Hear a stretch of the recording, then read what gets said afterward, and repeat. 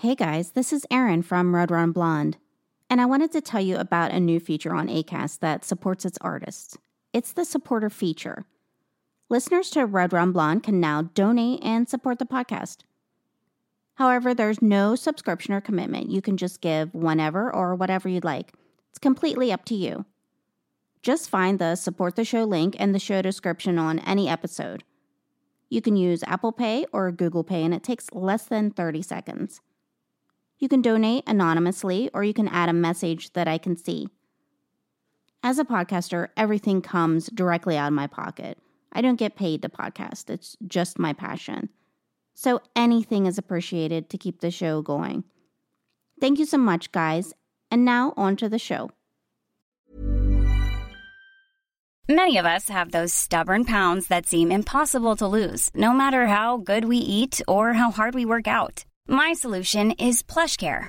PlushCare is a leading telehealth provider with doctors who are there for you day and night to partner with you in your weight loss journey. They can prescribe FDA-approved weight loss medications like Wegovy and Zepbound for those who qualify. Plus, they accept most insurance plans. To get started, visit plushcare.com/weightloss. That's plushcare.com/weightloss. I'm Sandra, and I'm just the professional your small business was looking for. But you didn't hire me because you didn't use LinkedIn Jobs. LinkedIn has professionals you can't find anywhere else, including those who aren't actively looking for a new job, but might be open to the perfect role, like me. In a given month, over 70% of LinkedIn users don't visit other leading job sites. So if you're not looking on LinkedIn, you'll miss out on great candidates like Sandra. Start hiring professionals like a professional. Post your free job on linkedin.com/people today. Hello and welcome to Red Run Blonde. This is a true crime podcast. Each week, I'll explore a case, the victims, the facts, and the mystery surrounding it. Some are solved, some remain unsolved. I'm your host, Erin Fleming.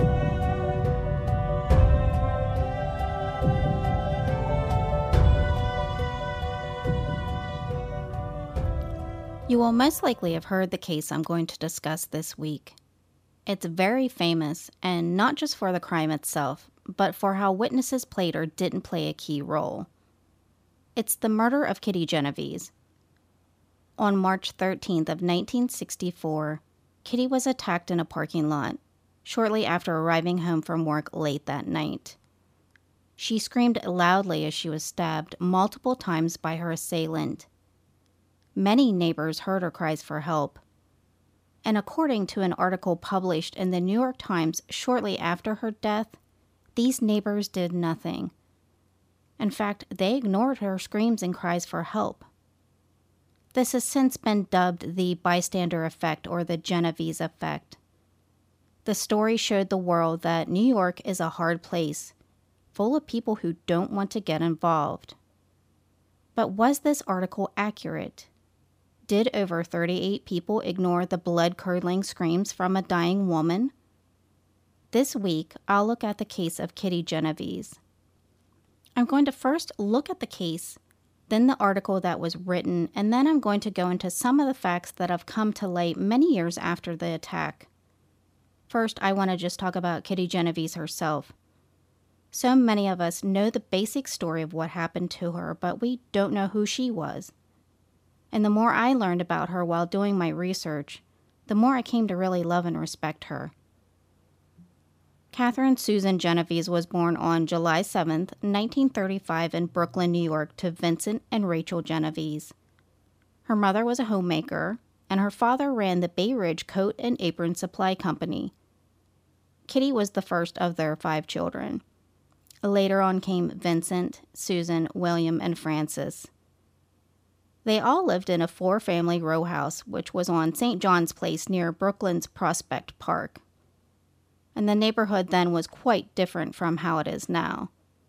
Today you'll find it full of upscale brownstones, but back then it was just a lower-class neighborhood.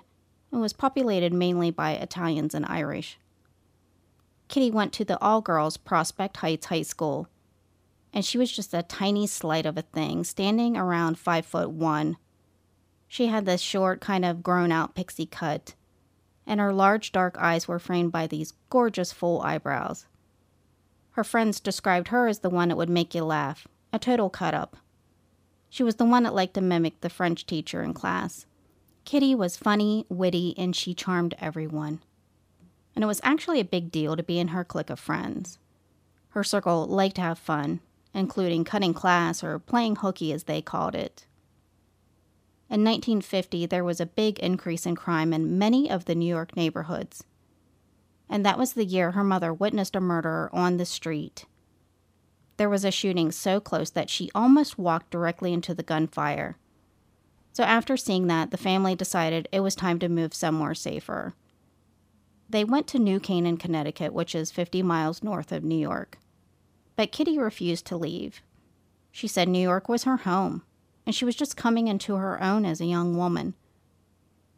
So she worked as a secretary to earn enough money for her own apartment. At night, she tended bar for extra cash. And then on the weekends, she would go visit her family in New Canaan. Out of all of her brothers and sisters, she was closest to her younger brother, Bill. He was 6 at the time, and he vividly remembers their long talks and rides in her red Fiat. In 1963, she met Mary Ann Zelenko. Originally from New Hampshire, Mary Ann moved to Greenwich Village. At that time, the village was a place for freethinkers, radicals, and the square pegs that didn't fit into the round holes of society. Mary Ann found it to be a place of like-minded people, girls like me, girls who liked me. See, Mary Ann was gay, and in 1963, that was not accepted. At that time, it was actually illegal to be homosexual. So being gay was something that you kept a secret. And even though it wasn't socially accepted, there were still places you could go if you were a lesbian at that time. One such place was an underground club called the Swing Rendezvous. And one night while there, Mary Ann noticed a very cute dark-haired girl checking her out. She was used to getting a lot of attention with her blonde movie star looks. The cute girl came over and said, "Don't I know you from somewhere?" But Mary Ann was positive she'd never seen this girl before. "I don't think so," she replied. "Oh, I think I do. I'm Kitty." The two danced and talked all night. But at one point, they lost track of each other without getting each other's full names or phone numbers.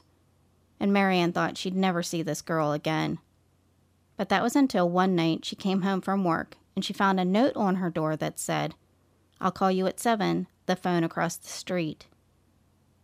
It was referring to the phone booth across the street since the boarding house where she was staying didn't contain a phone.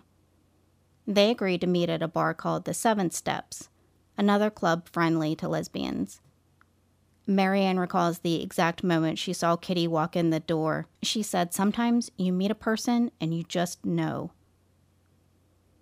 Mary Ann snuck Kitty up to her boarding house room that night, and they quickly became a couple after the fact. She was 24 and Kitty was 27. And although fooling around in motel rooms was fun, they soon wanted a place together to call home. They settled on a 1-bedroom in Kew Gardens on Austin Street. The whole apartment building housed about 14 apartments with storefronts downstairs. There was a bookstore, a pharmacy, a furniture store, a pet grooming place, and a pub nearby. About the only noise in the neighborhood came from the pub at night, with some rowdy arguments spewing forth now and then. The two became friendly with all the neighbors, especially Kitty, who charmed everyone with her vivaciousness. They were happy there in their cozy apartment. Mary Ann would sit and read poetry while Kitty stuck to her nonfiction like Betty Friedan. They worked hard to fix the place up, making it a home. Carl Ross, who ran the dog grooming place around the corner, even sold them a poodle that they named Andrew. So while they were lovers, many assumed that they were just roommates. Not very many knew of the true relationship. Mary Ann worked at a bar called Club Chris, while Kitty worked at Ev's 11th Hour in Hollis. Most of her duties were managerial, like balancing the books and keeping inventory, but she would help tend bar too. She had no qualms about being called a barmaid. Eventually, she hoped to save her tips to open an Italian restaurant. Kitty worked a lot of double shifts since it paid very decently. And most times she worked at night. The bar stayed open pretty late until about 3 or 4 in the morning. And that's where Kitty was on March 13th of 1964. It had officially been a year since she first met Mary Ann. The night was very cold when she left the bar and got into her red Fiat around 3 a.m. She pulled into an open space in a lot close to the apartment at Kew Gardens. And it was eerily quiet that night. The majority of the residents were sound asleep. Even the pub down the street was subdued. When Kitty left her car, she had no idea the danger that was lying in wait. That danger was 28-year-old Winston Moseley. Moseley was a married father of 2 from Queens. When Kitty started walking, Moseley attacked her from behind. Before I go into what happened that night, I want to read you the full article that was written in the New York Times a few days after the attack. This is the article that started an absolute firestorm. It's called 37 Who Saw Murder Didn't Call the Police. Apathy at Stabbing of Queens Woman Shocks Inspector by Martin Gansberg. For more than half an hour, 38 respectable, law-abiding citizens in Queens watched a killer stalk and stab a woman in 3 separate attacks in Kew Gardens. Twice, the sound of their voices and the sudden glow of the bedroom lights interrupted him and frightened him off. Each time he returned, sought her out, and stabbed her again.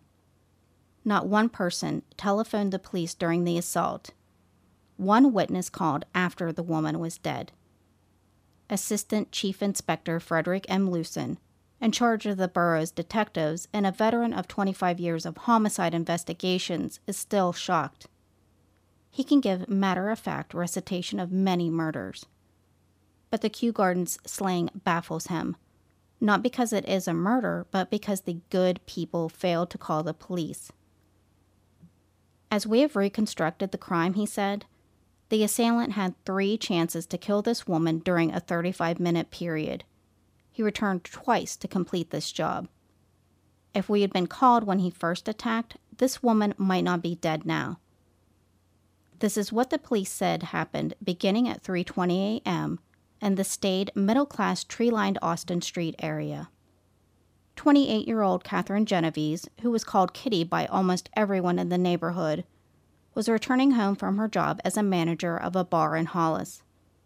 She parked her red Fiat in a lot adjacent to the Long Island Railroad station. Miss Genovese noticed a man at the far end of the lot. She halted. Then nervously she headed up Austin Street towards Lefferts Boulevard, where there is a call box to the 102nd Police Precinct in nearby Richmond Hill.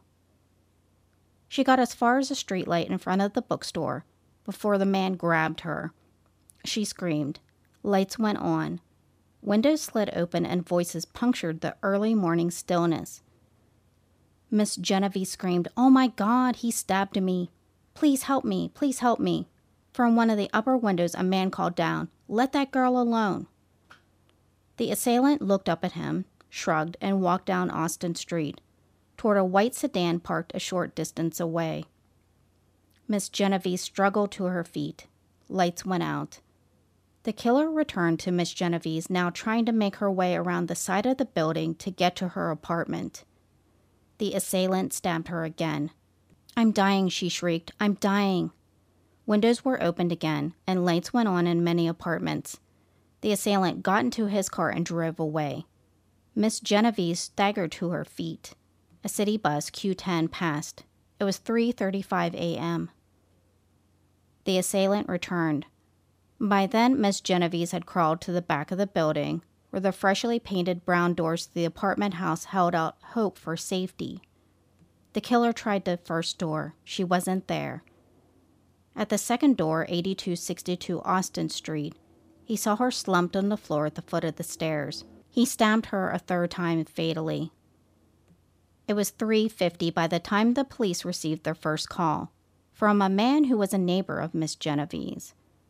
In 2 minutes, they were at the scene. The neighbor, a 70-year-old woman, and another woman were the only persons on the street. Nobody else came forward. The man explained that he had called the police after much deliberation. He had phoned a friend in Nassau County for advice, and then he crossed the roof of the building to the apartment of the elderly woman to get her to make the call. I didn't want to get involved, he sheepishly told the police. It was 4:25 a.m. when the ambulance arrived for the body of Miss Genovese. It drove off. Then, a solemn police detective said, the police came out. So that was the account that set in motion so many things. For one, the impression to the rest of the world that New Yorkers were a very uncaring lot, that they didn't want to get involved. They would let a murder occur in front of them without lifting a finger to help. 6 days after Kitty's murder, Winston Moseley was arrested during a house burglary. He was in Queens stealing a television when he was stopped and tackled by a neighbor named Kensworth Clare. The man actually laid on top of him until police could arrive and arrest him. Once in custody, Officer Albert Seidman recalled how they noticed he matched the description of the killer of Kitty Genovese, an African-American who had a very small build. Moseley was actually the father of two, with a very good job and a high IQ, well above 135. So it was very surprising to think of him as a suspect. But as soon as police started talking to him, their notions of a wrong suspect melted away. His demeanor was reportedly like ice. Moseley began a confession that was almost conversational. He admitted to not only killing Genovese, but murdering another woman just 2 weeks earlier. He was waiting outside the home of 24-year-old Anna Mae Johnson as she arrived home late at night. And when she emerged from her car, Moseley shot her 4 times in the stomach with a rifle. He then rolled her into her home, where her family was sleeping upstairs, and then proceeded to rape her. He wound up a newspaper, stuffed it between her legs, and he set it on fire. At first, police didn't believe that he really killed Anna Mae Johnson, because they thought she was killed with an ice pick. They naturally assumed that he might be lying about killing Kitty, too. But when they exhumed Johnson's body, they found that she had indeed been killed by a rifle. Those small caliber bullet wounds had been mistaken for punctures of an ice pick. With this vital information, they started to take him very seriously. And then he confessed to another murder, saying he killed a 15-year-old girl the year before. That reference was to Barbara Kralik, who was murdered in Springfield Gardens, which was less than 3 miles from Kew Gardens. Problem was there was already someone charged in that crime, Alvin Mitchell, who confessed to the crime. But Moseley knew details that only the killer would have known. Mary Ann found out about her girlfriend's murder by a knock on the door from police. And she was grilled for 6 hours about the details of their relationship. And although she later regretted it, she admitted to them that they were lovers.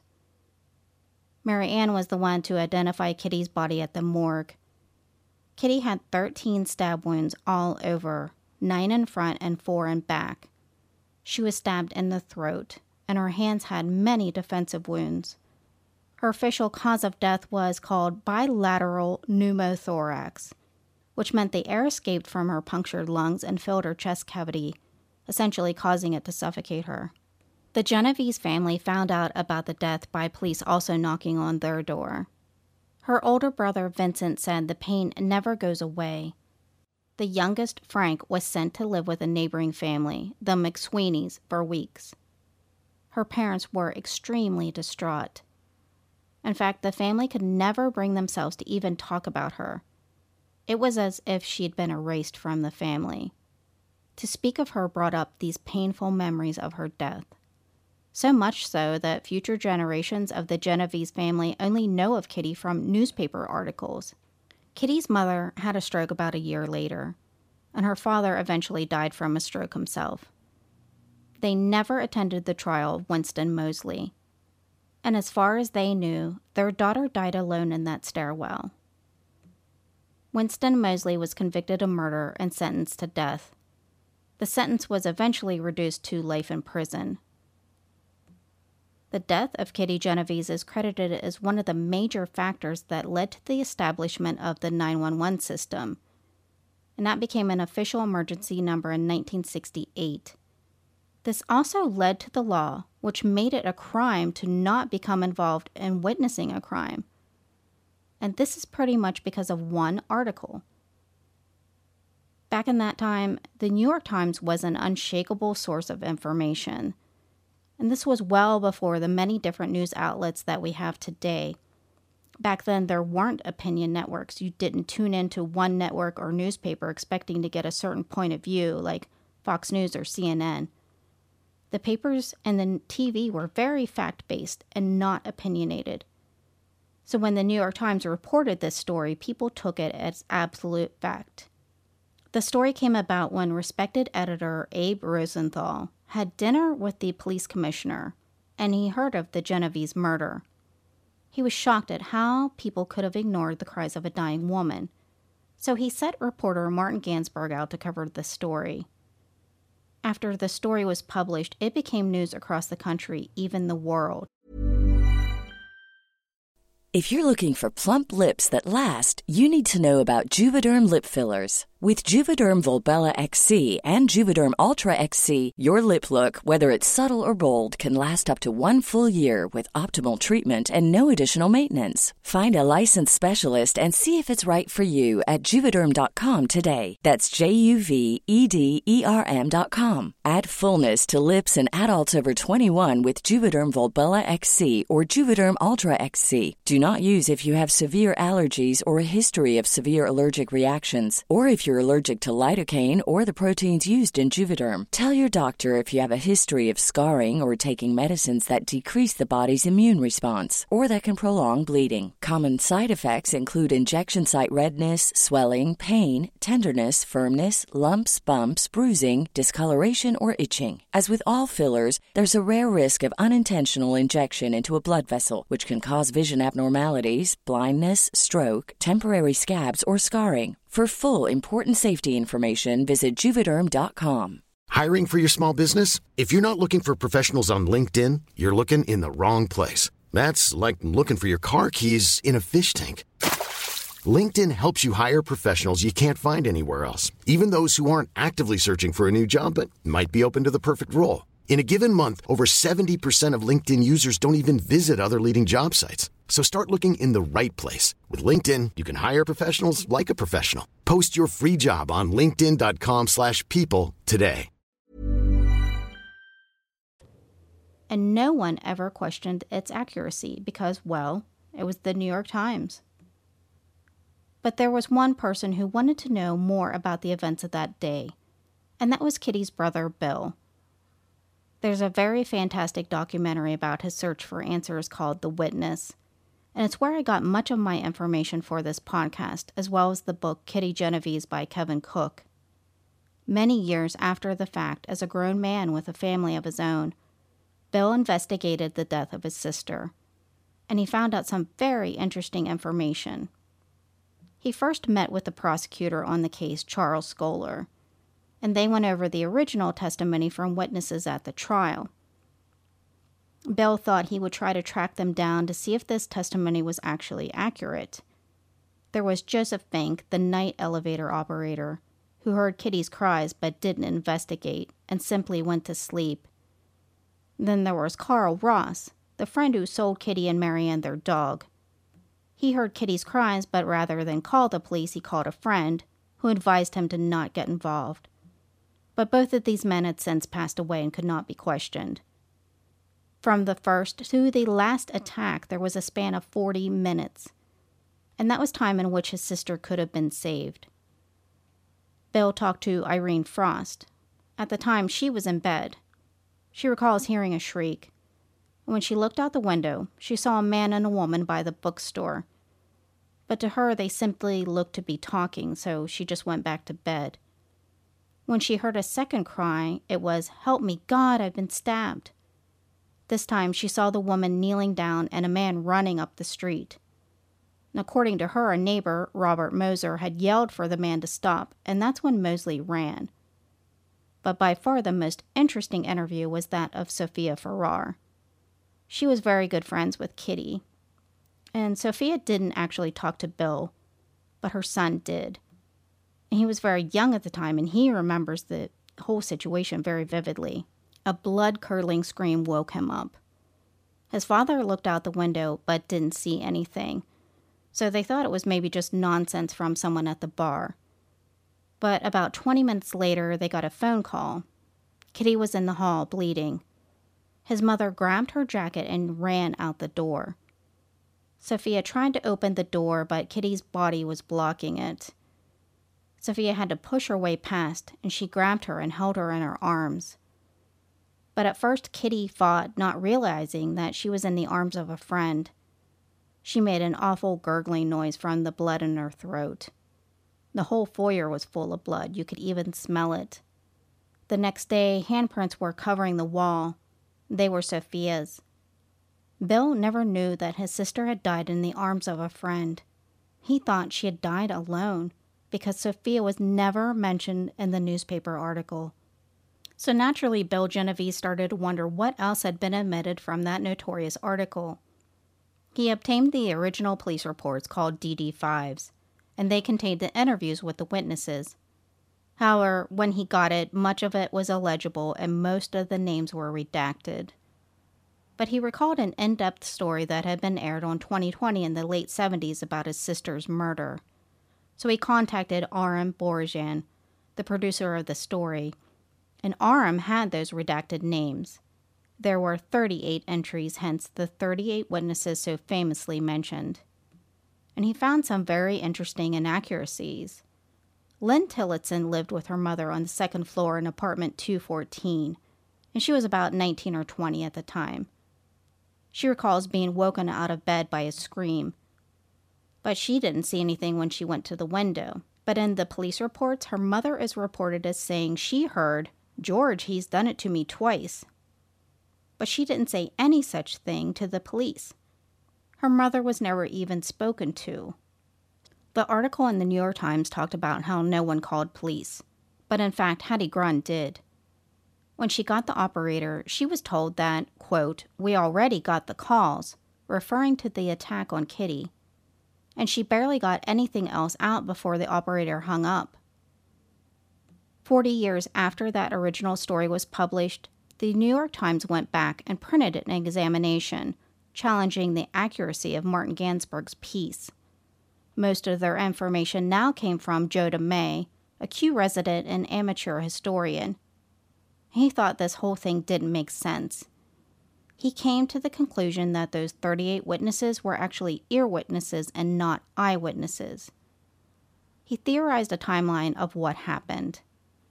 After the initial attack on Austin Street, the killer fled.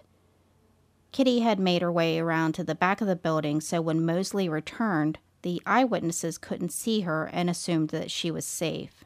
It makes sense. Bill even talked to esteemed journalist Mike Wallace, who ran a story on 60 Minutes about the crime. When asked why no one ever followed up on this supposed 38 witnesses, Wallace explained it was because of all the journalists at the time just went on the word of the New York Times. They had clout, and quite frankly, that story sold. When TV reporter Danny Meenan challenged Martin Gansberg about the omission of vital facts, he just told him it would have ruined the story. You have to remember back then, stories were taken as complete fact. All of this led Kitty's brother Bill down a rabbit hole to obtain the truth.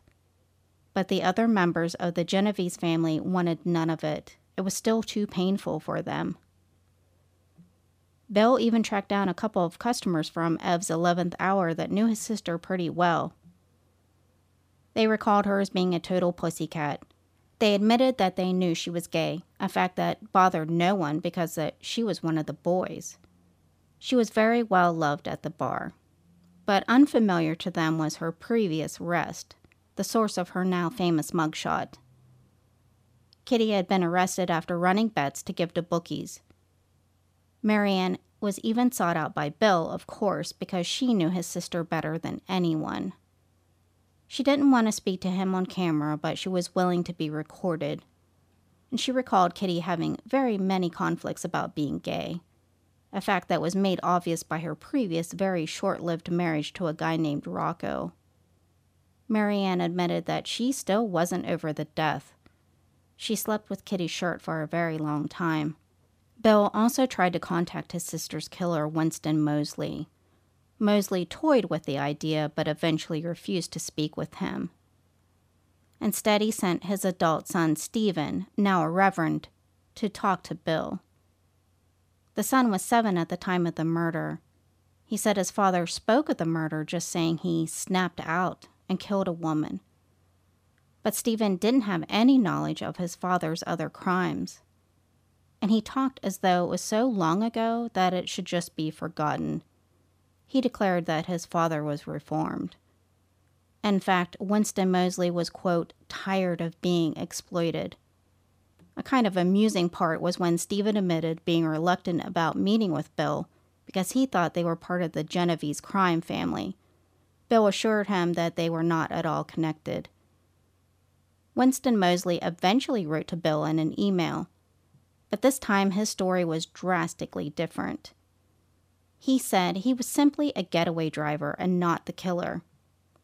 He worked for a mobster named Dominic, who actually killed Kitty. This mobster supposedly claimed that she owed him, and if Moseley talked, he'd be sorry. This was an obvious embellishment. But Moseley wasn't reformed in any way. In fact, in 1968, he made an escape from prison. He had shoved a tin can so far out his rectum that it required surgery. After the surgery, 2 officers were sent to take him back to Attica, and only one of them was armed. When he was in the dressing room to change from his hospital clothes to his inmate uniform, he lunged at one of the officers, knocking him down, and by the time the officer got up, Moseley was long gone. He broke into an unoccupied home very close to the hospital, and there he called the New York State Employment Service requesting a maid, which was something you could do at the time. They dispatched Zella Moore, who came to the home. She was met at the door by Moseley and a gun he had found at the home, and over the next 5 hours, she was raped before he let her go. She was afraid of the police, but she did try to let Janet Kulaga, the owner's daughter, know that something weird was going on at the home. And without exactly knowing what was going on, Janet and her husband Matthew drove to the home to check it out. Moseley bound and robbed the couple when they entered the home, and he tried to rape Janet before he left. After that, he entered the garden apartment of Mary Kay Patmos, taking her and her 5-month-old daughter and a woman named Gladys Costanza hostage. He let Gladys leave after promising to bring him a car. Instead of doing that, she called the FBI. After hours of hostage negotiation, Moseley surrendered. Moseley eventually died in prison on March 28, 2016 at the age of 81. So what actually happened that night? Now I'm going to give you the factual account of what happened. That night, Winston Moseley was out looking for a victim. He saw Kitty get out of her car after a late night at work at Ev's 11th hour. He followed her and his white Corvair to where she was parked in the lot at the Long Island Railroad lot. Kitty got out of her car, and she walked the deserted block of Austin Street to head to her apartment. When she got to the pharmacy, she heard footsteps. Unfortunately for her, no one else was on the street except for her assailant. She started to run, but Moseley caught up to her. He stabbed her in the back with a hunting knife. She screamed. He stabbed her again, this time puncturing one of her lungs. She screamed again, yelling, "Oh God, I've been stabbed." Lights came on. It was about 3:20 a.m. People heard, "Oh God, he stabbed me, help me." On the 7th floor of the Mowbray, Robert Moser opened his window and yelled out, "Leave that girl alone." Moseley looked up at him. Kitty was on her knees. Stewardess Andre Peake heard him shout, and she went to her window. Also at their windows were Sam and Marjorie Koshkin, Irene Frost, Mike Hoffman and Madeline Hartman, but none of them saw anything. They were the ear witnesses. At this point, only Joseph Fink had a clear view, but he took the elevator to the basement and went to sleep. The Farrar family heard their shrieks, but when they went to the window, they saw nothing. Moseley was afraid that someone would see his Corvair parked on the street, so he went to move it. and that's when Irene Frost saw him running. Kitty was now in front of the bookstore but couldn't be seen. Kitty silently made it to her feet and proceeded to unsteadily make her way along the storefronts. This might have accounted for some of the eyewitnesses thinking they only saw a drunk woman. She made her way to the back of the building, most likely heading towards home. But she was out of sight of anyone. So if they looked out the window after hearing her cries, they didn't see anything. Many thought about calling the police, and Mike Hoffman's father did. He overheard his father saying to the dispatcher, "A lady got beat up." Kitty staggered closer to her apartment, but she collapsed in the vestibule of 8262 at the foot of the stairs. Mosley waited a few minutes, and after he realized no one was coming to help, he hunted Kitty down. He found her in the stairwell, stabbing her again. And this was when she sustained all those defensive wounds to her hands. They cut right through her gloves. Kitty screamed again. This time, because she was right outside of Carl Ross's apartment, he peeked out the door. He saw Mosley on top of Kitty. Scared and drunk, he just slammed the door shut. This was around 3:40 or 3:45, and after stabbing her many more times, Mosley sexually assaulted her. Carl Ross phoned his friend, who advised him to not get involved. She urged him to come over to her place, so he crawled out his window rather than confront the killer in his hallway. After Mosley finished raping Kitty, he took $49 from her billfold. Greta Schwartz phoned the Farrar apartment, asking what they should do. She said Kitty was being attacked. Sophie yelled, "Call the police." She grabbed her coat and she ran out the door. It's important to note that this woman was only 4 feet 11 inches, running straight into who knows what. She didn't wait for her husband to even get dressed. She ran out that door. Sophie found her friend lying in a pool of blood. She fought her, thinking Sophie was her assailant. "Kitty, it's Sophie, it's okay." When Sophie looked up, she saw Carl Ross and yelled for him to give her a towel. He'd come back to his apartment after finally calling police. Sophie tried to make Kitty as comfortable as possible. The help finally came at 3:52, but it was too late. Kitty was gone. So Kitty Genovese didn't die alone like her family believed all those years. There weren't 38 witnesses who ignored her cries. There were only a few actual eyewitnesses, and they only saw snippets of what was going on. Most of these supposed 38 heard cries, but they didn't see anything. That original story was full of false information. And because of it, for years, people were portrayed as the citizens of Kew Gardens as uncaring and different, when in fact they weren't. Calls were made to police. People did try to help. Now granted, some of the ones with the actual views of the attack didn't, like Joseph Fink, who went to bed for whatever reason. And if Carl Ross hadn't been so afraid, he might have been able to intervene. The one who wasn't afraid was Sophie Farrar, all 4 foot 11 inches of her. But she was just too late to help. Kitty's brother Bill said he felt how his sister must have felt that night one time in his life. During the Vietnam War, he enlisted in the Marines. In July of 1967, while on patrol in an enemy village, a bomb hit. While lying there critically injured in a paddy, he felt very alone. So he thought of his sister that night and thought, this must have been how Kitty felt. And this was well before he knew that she actually died in the arms of her friend Sophie.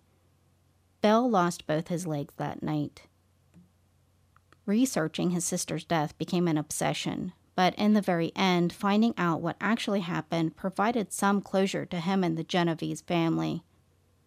Before, they could never even mention Kitty's name. Bill forced them to be involved in the process with his research. And finally, they were able to sit and reminisce about the happier times with Kitty. And the younger generations finally learned about their aunt, who was never mentioned before. I think the most moving part of the documentary was when Bill got actress Shannon Beebe to literally walk in his sister's footsteps. Together, they arranged a night, and they let neighbors know that there would be some noise. Then Shannon retraced Kitty's steps that fateful night. She screamed what Kitty screamed. Bill needed to know and to hear what actually happened to his sister. When it was all over, Shannon and Bill hugged each other and cried. Kitty could finally rest. That was the story of Kitty Genovese. I've always been very affected by it, and it was even more so after researching it. I, like Bill Genovese, had no idea the actual facts. Like many people, I believe that 38 witnesses didn't help. I mean, this has been portrayed in the media for years, from everything to being mentioned on television shows, to an article in Psychology Today, to being taught as a course in social sciences in college. Most recently, Kitty's story was a part of the HBO television show Girls. In one episode, the main character's ex-boyfriend, Adam, was in a kind of live-action reenactment of the neighbors who supposedly ignored Kitty's cries. Ironically, the night it aired was the same night that Winston Moseley died. I guess if we can gain anything from this, it's to not believe everything you read. We're already in this era of a lot of fake news going on out there. It's just very surprising that it happened then, when you could supposedly trust the news. I'm glad the truth is out there now. People did try to help that night. It just didn't make for an interesting story. Thanks for tuning into the podcast. Last week, a podcast I really love called The Minds of Madness ran one of my promos. It's one of the best true crime podcasts out there, done by Tyler and Beck Allen, so I wanted to thank them for that. They're incredibly generous people who really care about what they're doing. They're working on trying to get funds together for the Jennifer Long Memorial. She was a girl who was murdered after leaving school one day, and her family would like to have a bench put up in her memory, but the cost is around $5,000. So Beck and Tyler have put together an auction to raise money, as well as a PayPal account for donations. And I think so far they've raised $3,000. So please go check it out. I've posted some of the links on my Facebook page. So if you can, go bid or donate. It's a really great cause. And I want to really thank my friend Siobhan for her gracious donation. You are so awesome. So to find that link, or to just go and check out my page, look up Red Rum Blonde on Facebook. I'm also on Twitter at BlondeRedRum and Instagram. And if you'd like some merch, go to tpublic.com. I want to thank Laura Riley for your very nice review, and everyone else who's left one. I really appreciate it. So thank you so much for listening, and catch you all next week.